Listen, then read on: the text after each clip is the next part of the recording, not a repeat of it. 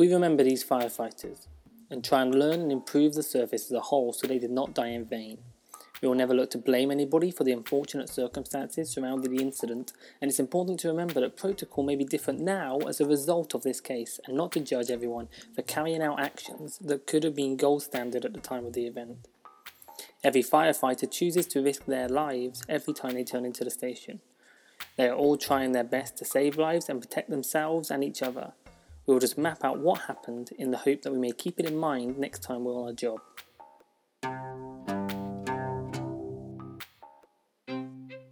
This is FireLad Case Files. This week we remember firefighter James Shears and firefighter Alan Bannon. Series 1, Episode 1, Shirley Towers.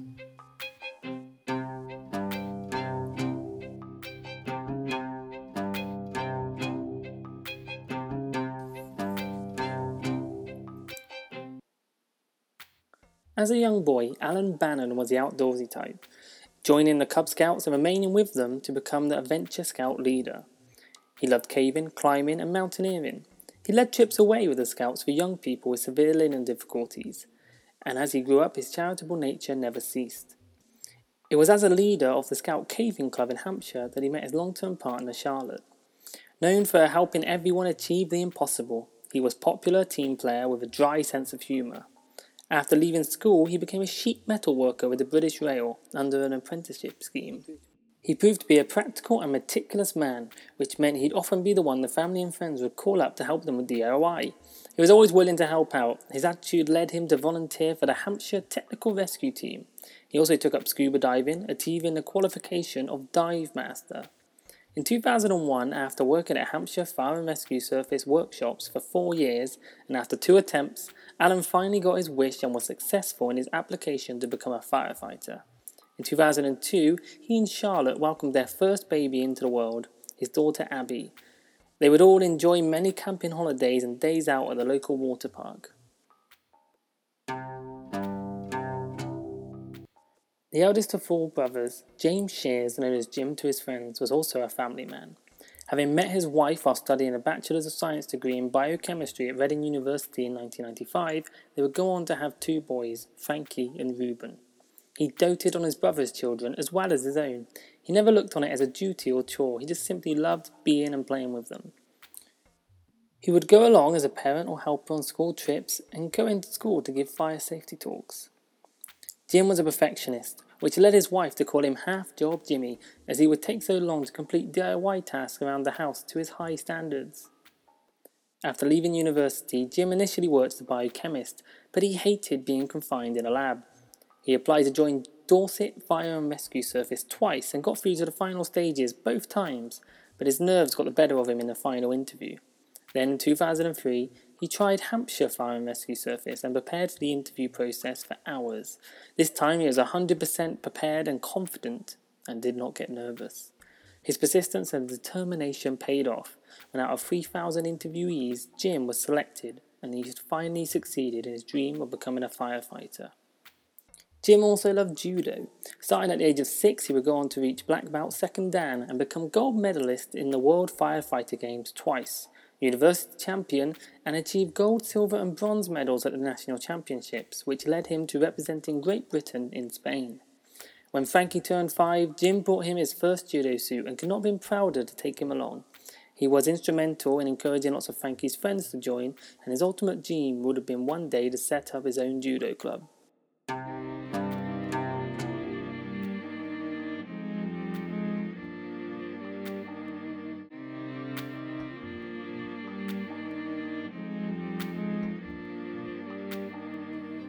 Shirley Towers is a 16-storey concrete tower block built in 1967 in Southampton, one of England's port cities on the south coast. The tower block consists of 150 apartments and is home to around 400 people. Its design is unusual as each apartment is spread over 5 floors, top and bottom levels being entrances, and the middle 3 consisting of a living room, toilet and bedroom. It briefly hit the headlines in 2001 when 2 men were attending a party on the top floor of the tower had fallen out, which turned into a scuffle in the corridor, during which they made contact with a lift door which sprung open, leaving both men to fall to their deaths down the lift shaft. It was to hit the headlines again on Tuesday, April 6, 2010, when the family of flat 72 on the 9th floor were going about their normal routines. As the father vacuum cleaned the apartment, he picked up the bottom of the floor-length curtains and hung them over a lamp out of the way. After a while, his wife smelled burning, but they assumed it was outside. Realizing the lamp had set fire to the curtains, they lifted them away from the lamp and attempted to put them out using a soft drink. A neighbour called 999 at 8:09 in the evening. Fire rescue, what's the address of the incident? Hi, it's Shirley Towers. Got a fire on the 9th Sorry, floor? Shirley Towers? Shirley Towers. Okay, on the 9th floor. What flat number, please? 72. Okay, flat 72, and what's on fire? The predetermined attendance, or PDA, is a set amount of resources that will be sent to the scene from control when a call comes in. This can be added to or reduced once an officer has eyes on the incident. For a fire at Shirley Towers, the PDA was 5 pumps, which is firefighter talk for a fire engine, 1 special equipment unit, 1 area appliance, and 2 flexi-duty officers. These officers are usually station manager or above.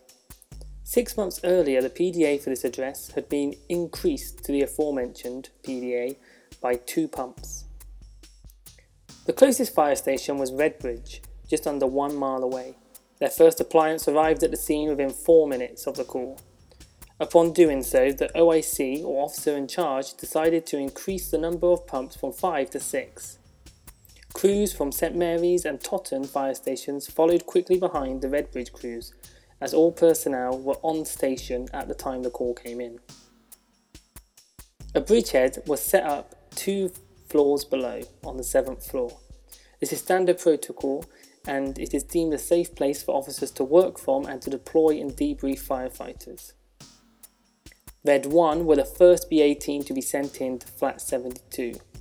Red 1 consisted of 2 firefighters, and they had on them a thermal imaging camera, or TIC, a radio, and 1 45mm hose which was connected to the high riser on the 7th floor.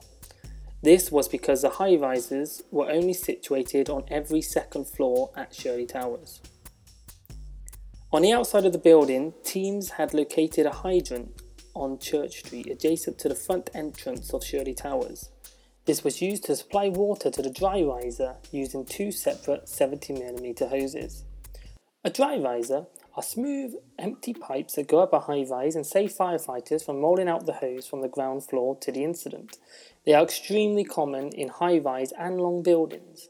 A firefighter will supply the dry rise with water which can be accessed from inside the building on a given floor, essentially giving you a hydrant on that floor of the building.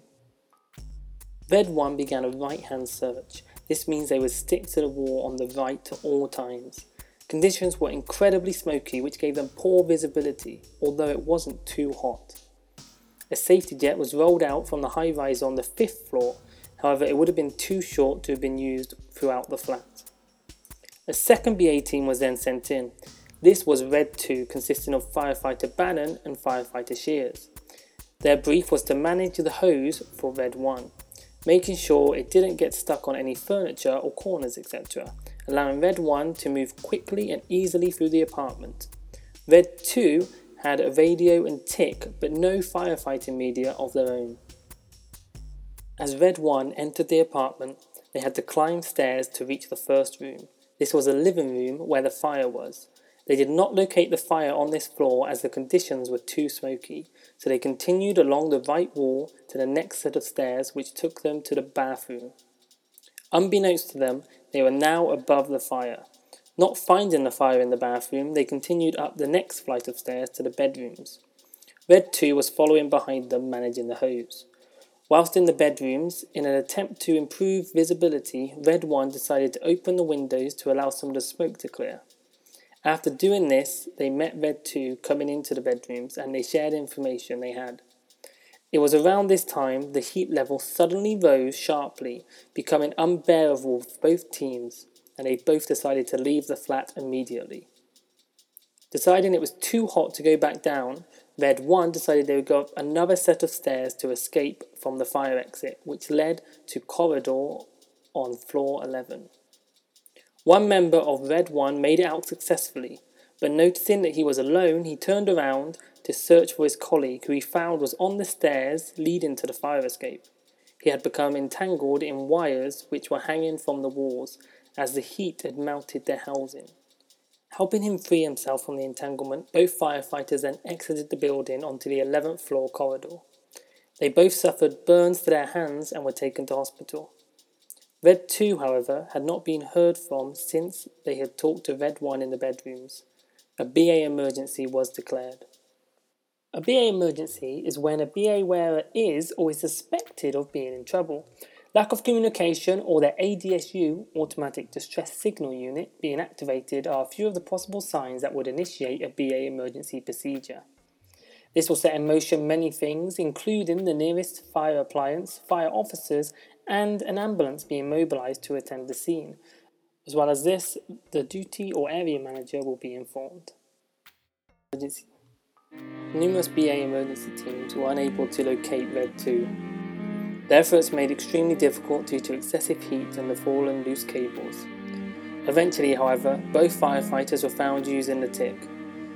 Firefighter Bannon was led in the doorway of the second bedroom, whilst Firefighter Shears was laying in the doorway of bedroom 1. Both firefighters were carried down and out to the level 9 exit, where emergency medical treatment was provided in the corridor and lift lobby. Their injuries were fatal, and they both died of excessive heat.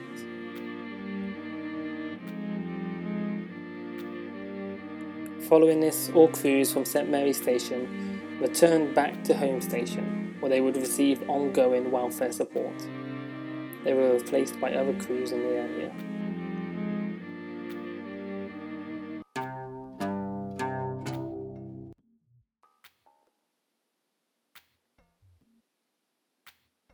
As in most tragic incidents of this nature, there are multiple learning points. Firstly, on setting up the hoses. Red 1 entered with a 45mm hose coming off the high riser on floor 7, where the bridgehead was situated. This hose would have reached every part of the building. However, the safety jet would have failed to do so, only reaching the living room. The safety jet consisted of a 45mm hose coming off the 5th floor high riser and then into a dividing breach on the 7th floor, from which two 45mm hoses would later be supplied during the BA emergency stage. This would have meant that both the 45mm hoses would have been inadequate, as to get the correct water flow and pressure, the initial hose leading into the dividing breach would have needed to be a 70mm hose. A 70mm hose would have given enough water to supply both 45mm hoses coming off the dividing breach. At its peak, this incident had 5 45mm hoses in use. Hose 1 and 2 coming from the 7th floor dry riser, using a dividing breach on the dry riser itself. Hoses 3 and 4 supplied the dry riser on the 5th floor, but coming from the dividing breach on the 7th. And the 5th hose came from the 9th floor dry riser, which was not used sooner as the crews found it incredibly difficult to gain access to. Eventually, entry to the high riser cabinet on the 9th floor was forced to enable use.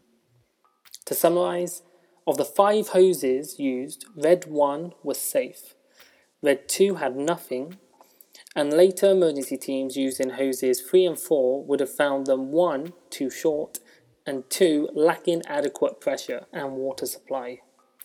It's perhaps important to remember that these hoses, however, would have had water and were able to reach the scene of the original fire in the living room. Also, all procedures were followed correctly and the Draeger BA sets and all teams worked well. A mistake was made when Red 1 didn't see the fire in the living room. Better use of the TIC would have prevented this miss and allowed them to fight the fire without continuing through the apartment. Neither Red 1 nor 2 used their TICs whilst inside flat 72, despite both taking them in. All radios were found to have worked well between the bridgehead and the pump, as well as the bridgehead and the BA teams. However, Red 1 were unable to operate their push-button radios after they burned their hands. Red 1 turned upstairs toward the bathroom, passing the fire door that the homeowners had propped open. Had this been closed, it would have contained the fire to the living room and made it more clear where the fire was. It could have also provided the firefighters with a safer escape route should they have chosen to use it later on. The fire door being wedged open rendered it useless and meant that when ventilation was carried out later by Red 1, by opening the windows in the bedrooms, the stairs became, in effect, a chimney. The hot air gases and smoke were carried up through the stairway and out these windows, as well as fresh air being poured into the fire fueling it. This, it could be argued, led to the extreme rise in temperature. So why do firefighters use tactical ventilation? The National General Risk Assessment 3.2 version 2 September 2008 and the Fire Service Manual Volume 2 Fire Service Operations, Compartment Fires and Tactical Ventilation contains guidance on ventilation. The manual defines ventilation as the removal of heated air, smoke and other airborne contaminants from a structure and their replacement with a supply of fresher air. The purpose of ventilation during a fire is to release the products of combustion from the compartment as so to prevent them from causing further fire growth. Useful side effects of this are that if the air flows are properly managed, air temperatures will be reduced and visibility will be increased, making a firefighter's job easier. However, firefighters should be aware that the increased air supply may cause the fire to intensify. Measures are put into place to try and prevent any negative effects of ventilation. Some of these include that if you want to ventilate, you must get permission from the OIC first, and the OIC will then formulate a plan, which would usually involve removing personnel from the route the fumes may take, firstly for their safety, and secondly to allow ventilation to work efficiently. In the majority of instances, ventilation should be used after the fire is located and preferably is under control. After 2005 fire in Harrow Court, Hertfordshire, building standards were changed for fire alarm cables. It stated that fire alarm cables and cable supports should be non-combustible. The support should last as long as the cables are expected to last, as failure in this could lead to early failure in the fire and detection systems if they are put under strain by falling cables.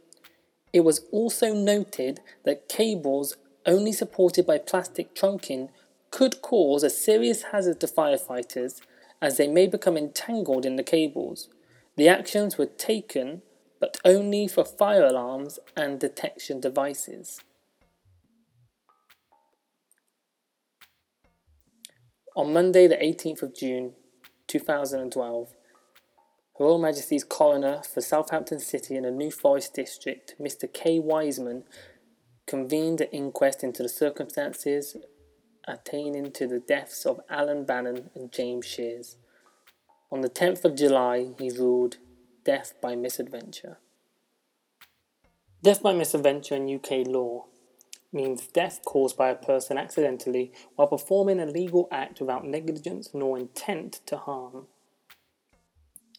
It is primarily attributed to an accident that occurred due to a risk that was taken voluntarily. Nothing can bring Alan and Jim back, but in giving evidence, they have allowed us to begin to understand what happened that night and what we can all do to ensure that it does not happen again. We certainly don't want any other family to go through what we've gone through. Do you think Jim and Alan were let down by the fire service?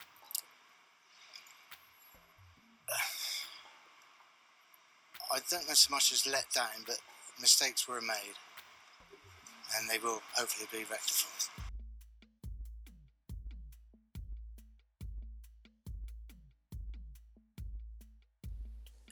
Firefighters Alan Bannon and James Shears died from a sudden exposure to initially intense heat from 8:38 to 8:41, and thereafter to excessive heat whilst dealing with the fire in a flat on the 9th floor of a high-rise block in Shirley Towers. Obvious precautions to prevent the fire from occurring were not taken. In addition, operational conditions for all firefighters involved became extremely difficult and dangerous, and this significantly contributed to the deaths of the firefighters. Numerous factors have been identified as being relevant in the chain of causation which could have affected the eventual outcome, and where appropriate will form the basis of recommendations to improve safety in the future. During this investigation, other evidence came to light. It was stated there was a failure to gather vital information from the 999 call. The IC initially ordered the bridgehead to be set up on the 5th floor, assuming that flat 72 was on the 7th floor. However, due to another misunderstanding, the bridgehead was actually set up on the correct floor, which was floor 7, 2 floors below flat 72 on floor 9. Even though this ended up being the correct decision, it led to much confusion as to what floor the firefighters were actually on. Control also failed to confirm that the fire was in the living room and that all persons had left the flat. The investigation also highlighted the failure to use ticks and identify the fire, as well as unauthorized use of ventilation, which allowed heated air to flow up past the second crew and exhaust out of the open windows in the bedroom. Although a BA emergency was called, the call was delayed. Red 1 had arrived back at BA control in a distressed state at 8:46. A BA emergency would not be called until 9:08, more than 20 minutes after the last communication with Red 2. A BA emergency wasn't initiated following Red 1's debrief. Communications would not be re-established with Red 2, and subsequent teams indicated a developing fire. Red 2's time of whistle was 1 minute past 9. Red 5 reported hearing an ADSU at 8 minutes past 9, following which a BA emergency was called. Firefighter Shears' cylinder would have ran empty of air 3 minutes after the BA emergency was called at 11 minutes past 9. The first BA emergency team also entered without any means of providing Red 2 with additional air should they be found. This is despite the fact they were both several minutes past their time of whistle. Surface-mounted electrical cabling was encased in plastic trunking which failed when exposed to heat and thus released the cables. These cables then became a hazard to firefighter. Firefighter Bannon and Firefighter Shears were both entangled in cables when located. The Harrow Court Fire Rule 43 letter only made recommendations regarding fire-resistant cable supports for the fire alarm cabling. Finally, in July 2015, the British Standard on Electrical Wiring Regulations were changed. The requirement will compel all new wiring systems to use metal rather than plastic to support the cables in escape routes, to prevent their premature collapse in the event of a fire. BA crews encountering fallen cables had no means of self-extrication, e.g. insulated cutters. Cables fell between the cylinder and the BA set backplate, making it extremely difficult to remove without assistance. Off the back of this tragic incident, many improvements were made to aid firefighter safety.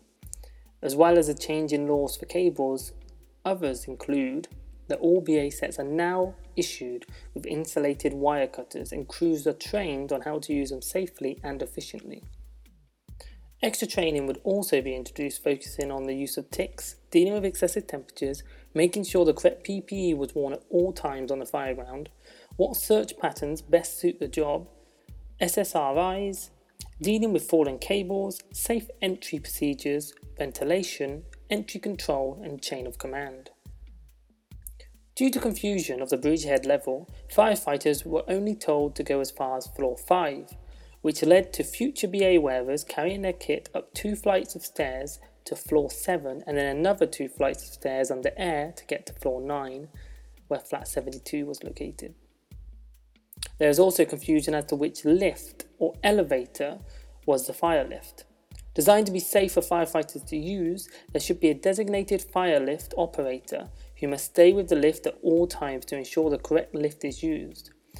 Magnetic signs have since been introduced that should be placed on lifts in a high-rise to discern which lift is in fact the fire lift.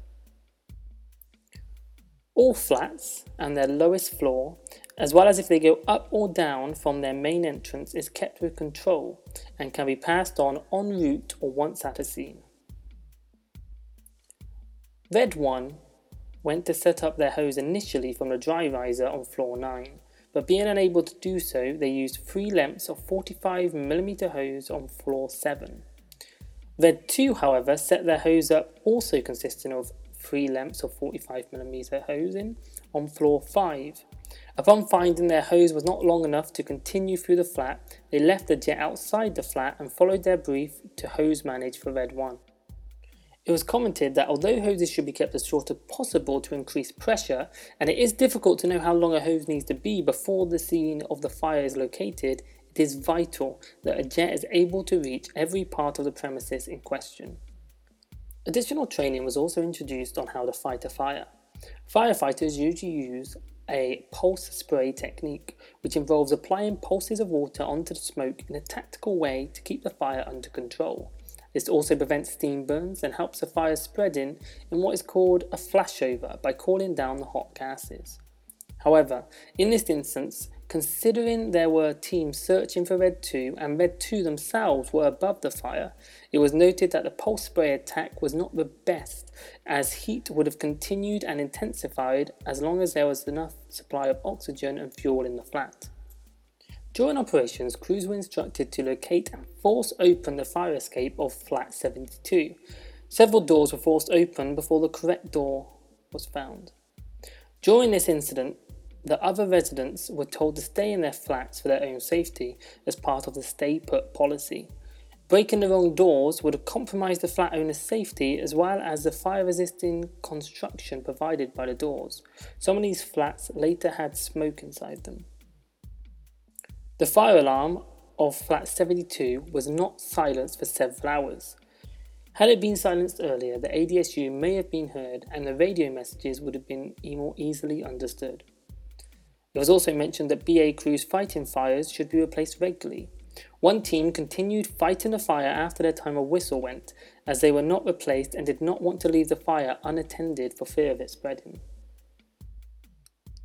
Finally, all BA sets are now fitted with an anti-entanglement strap over the cylinders, which greatly prevents the chance of having cables becoming trapped in the set, as happened in this case. This strap was the brainchild of Acting Crew Manager Broomfield from the Fareham Fire Station, who are part of the Hampshire Fire and Rescue Service, and has since been adopted by firefighters all around the world, as well as hundreds of Royal Navy vessels. Acting Crew Manager Broomfield explained that he had mentioned it the next day, and they had sent people down to work out how best to get it out there and put him in touch with people who would make it happen. It's extremely gratifying to think that something I've created off the cuff, based on my wife's hair clip, will be making lives safer in other services. I feel fortunate that Hampshire Fire and Rescue Service listened to my idea. I'll leave some of the final words with Alan Bannon's sister, Lynn Trott.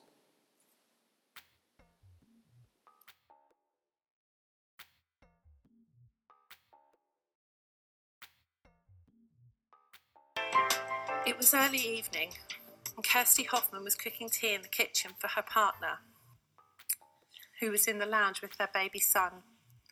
Kirsty smelt burning. She assumed it was coming from outside of the flat. By the time that she and Carl realised the burning smell was coming from the curtains that Carl had earlier placed in the uplighter while hoovering, they were fairly well alight. Carl tried to extinguish the flames with a bottle of Dr. Pepper. At about this point, sprinklers would have kicked in. The area around the window would have been wet, their baby son would have been safe, and the fire would have been out. They would have needed a new sofa, some new curtains, a new lamp. The lounge probably would have needed redecorating.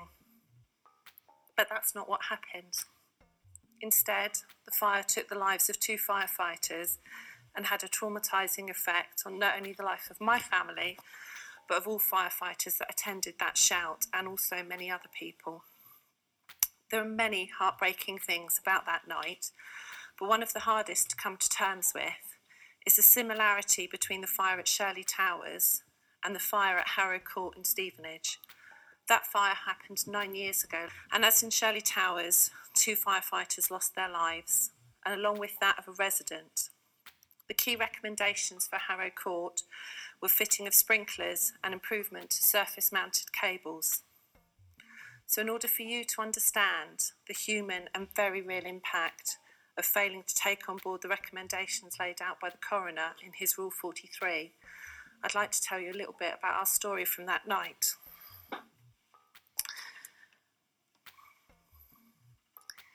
It was the day after Easter Monday. I had the day off work and I was trying to decide what to do with our kids. My brother Alan called me. Once again, he'd got dates confused in his diary and he suddenly had a free morning. So we met up with kids and we played at the park for hours. Alan took several photos on his phone.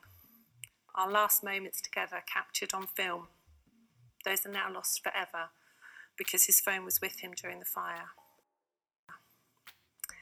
At 6:30 that evening, Alan pocket dialed me. I could hear him talking in the background. It was the last time that I would hear his voice. He'd gone on shift at 6 p.m. and at roughly 8:10 was called out to the fire. He and Jim Shears were the second BA team sent in. By 9:40, Alan was pulled out of the flat, and despite extensive efforts, it was too late. The events of that night have been well documented, and I've sat through the discussions of the timeline again and again. At 1 o'clock in the morning, our phone rang and woke us, and my heart raced. It can't be good news. Nobody calls you with good news in the middle of the night. And for me and Keith, my husband, it was the second time in under a week that we'd been woken in the middle of the night. The last time was a call from Keith's dad, who'd had a nasty fall, and both of us expected it to be news about him. Keith answered the phone, and I asked how his dad was. He said, "It's not Dad, it's Alan." I thought, what does he want at this time of the night? Keith replied, "He's dead." And with those few words, my family was plunged into a nightmare of grief, publicity, and questions, which 4 years on still have not disappeared. My children lost their favourite and closest uncle. My husband lost his best friend. My parents lost their only son. My 5-year-old niece lost her daddy. And then somewhere in amongst all of that, I lost my brother. The whole day of the funeral was completely surreal. Alan's coffin was carried on a fire engine, and the funeral cars followed. We had police outriders on bikes, stopping traffic at junctions. It was like being in a film. As we came out the bottom of the road, the traffic on the other side stopped. All through the city, as we passed people, they stopped their cars. Some got out and stood with their heads bowed. It was one of the saddest and most amazing things. As we reached the centre of Southampton, the general public and the emergency services staff, not just firefighters, but ambulance staff and police were lining the streets. There were upwards of 800 people at his service. The reason for telling you this is so that you can start to understand the real human and the very real impact of not considering the recommendations. There were a lot of recommendations that came out of the 4-week inquest, but nothing that I can say today or that you will read can ever truly explain the impact. I sat through every minute of Alan and Jim's inquest, and I can talk you through the events of that night probably better than most. But one of the most important recommendations, the one thing that would have saved the lives of Alan and Jim, without question, is sprinklers. Sprinklers save lives. It's simple, it's irrefutable. Last year, over 8 years after the incident in 2018, work began in Shirley Towers to fit all flats with sprinklers. But efforts continue to get similar results in many high-rise tower blocks across the UK.